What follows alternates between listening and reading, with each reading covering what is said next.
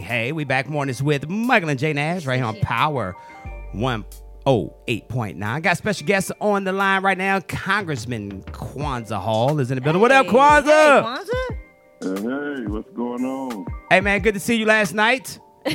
Yeah, man. Thanks for hopping on the line, man. That's good. No doubt. Hey, man, thanks for y'all work that y'all put in to get this bill passed.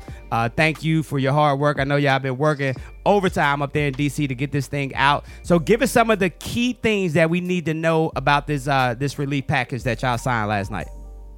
Okay, so the big idea is $900 billion, almost $1 trillion to bring emergency relief. It's been a longer than expected time. I ran, for this seat and filling the last month of Congressman Lewis's term. But, for many people, we've been waiting on this money since the summer. You know what I'm saying? Since right around September. Well, let's say end of July, August, people started asking for the money and wondering where, when it was going to come back out.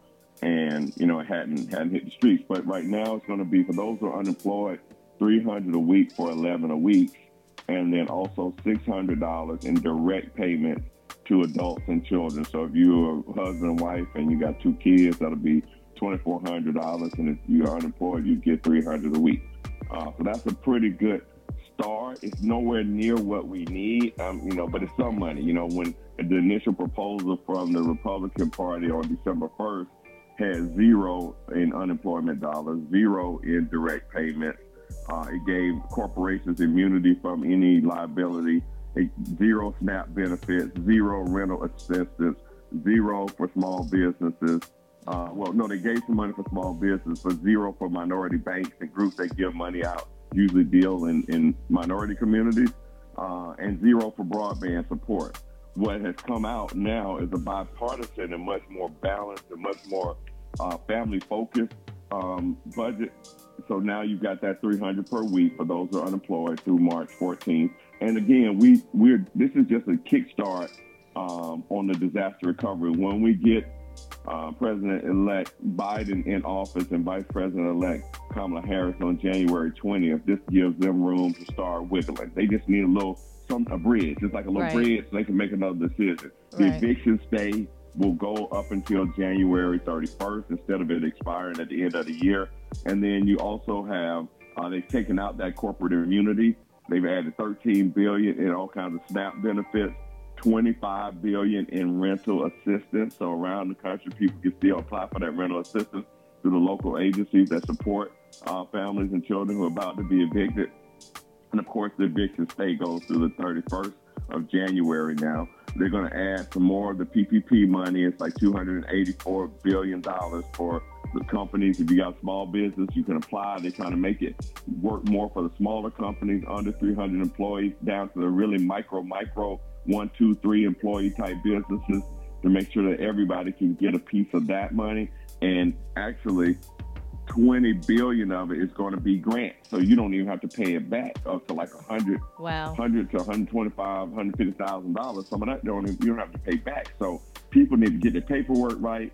If you don't know what to do, feel free to reach out to my office, Kwanza@mail.house.gov. While I'm in this position, I'm doing everything I can to help you. Kwanza@mail.house.gov, and then we can, pass it around and help you figure out how to navigate. But there's quite a bit out there. There's $12 billion just for community development corporations. Nice. They do work in neighborhoods that are most challenged, like in South Side of Atlanta, Southwest Atlanta, over in College Park and East Point, Morrow, and also minority-owned banks.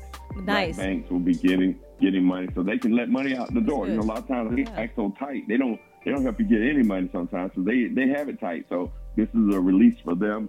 And also there's going to be $7 billion for broadband.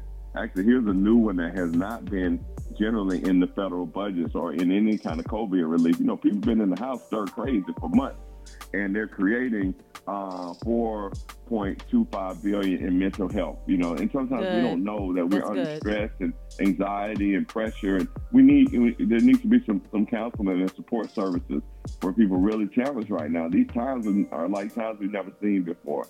So I've just been doing everything I can to try to keep everything in the boat. It's a lot in that 5,593 page document called the budget and the COVID relief package. But we got it yesterday. So it's safe. And Democrats voted on it. So it's safe to say that you are happy with this stimulus bill? Well, I'm happy because it is moving moving us forward in terms of relief and disaster, but it's still not enough. And that's my position. It's still not enough. So this is just a Band-Aid. Let's call it a down payment.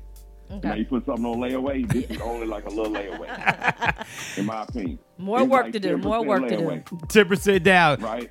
Congressman Hall, man. Layaway, y'all. Thank you very much, Congressman. Congratulations, man. I know you still up there working. Cannot wait to have you back in the beautiful city of Atlanta, man. And thank you for everything that you do for the state of Georgia, brother. Yeah.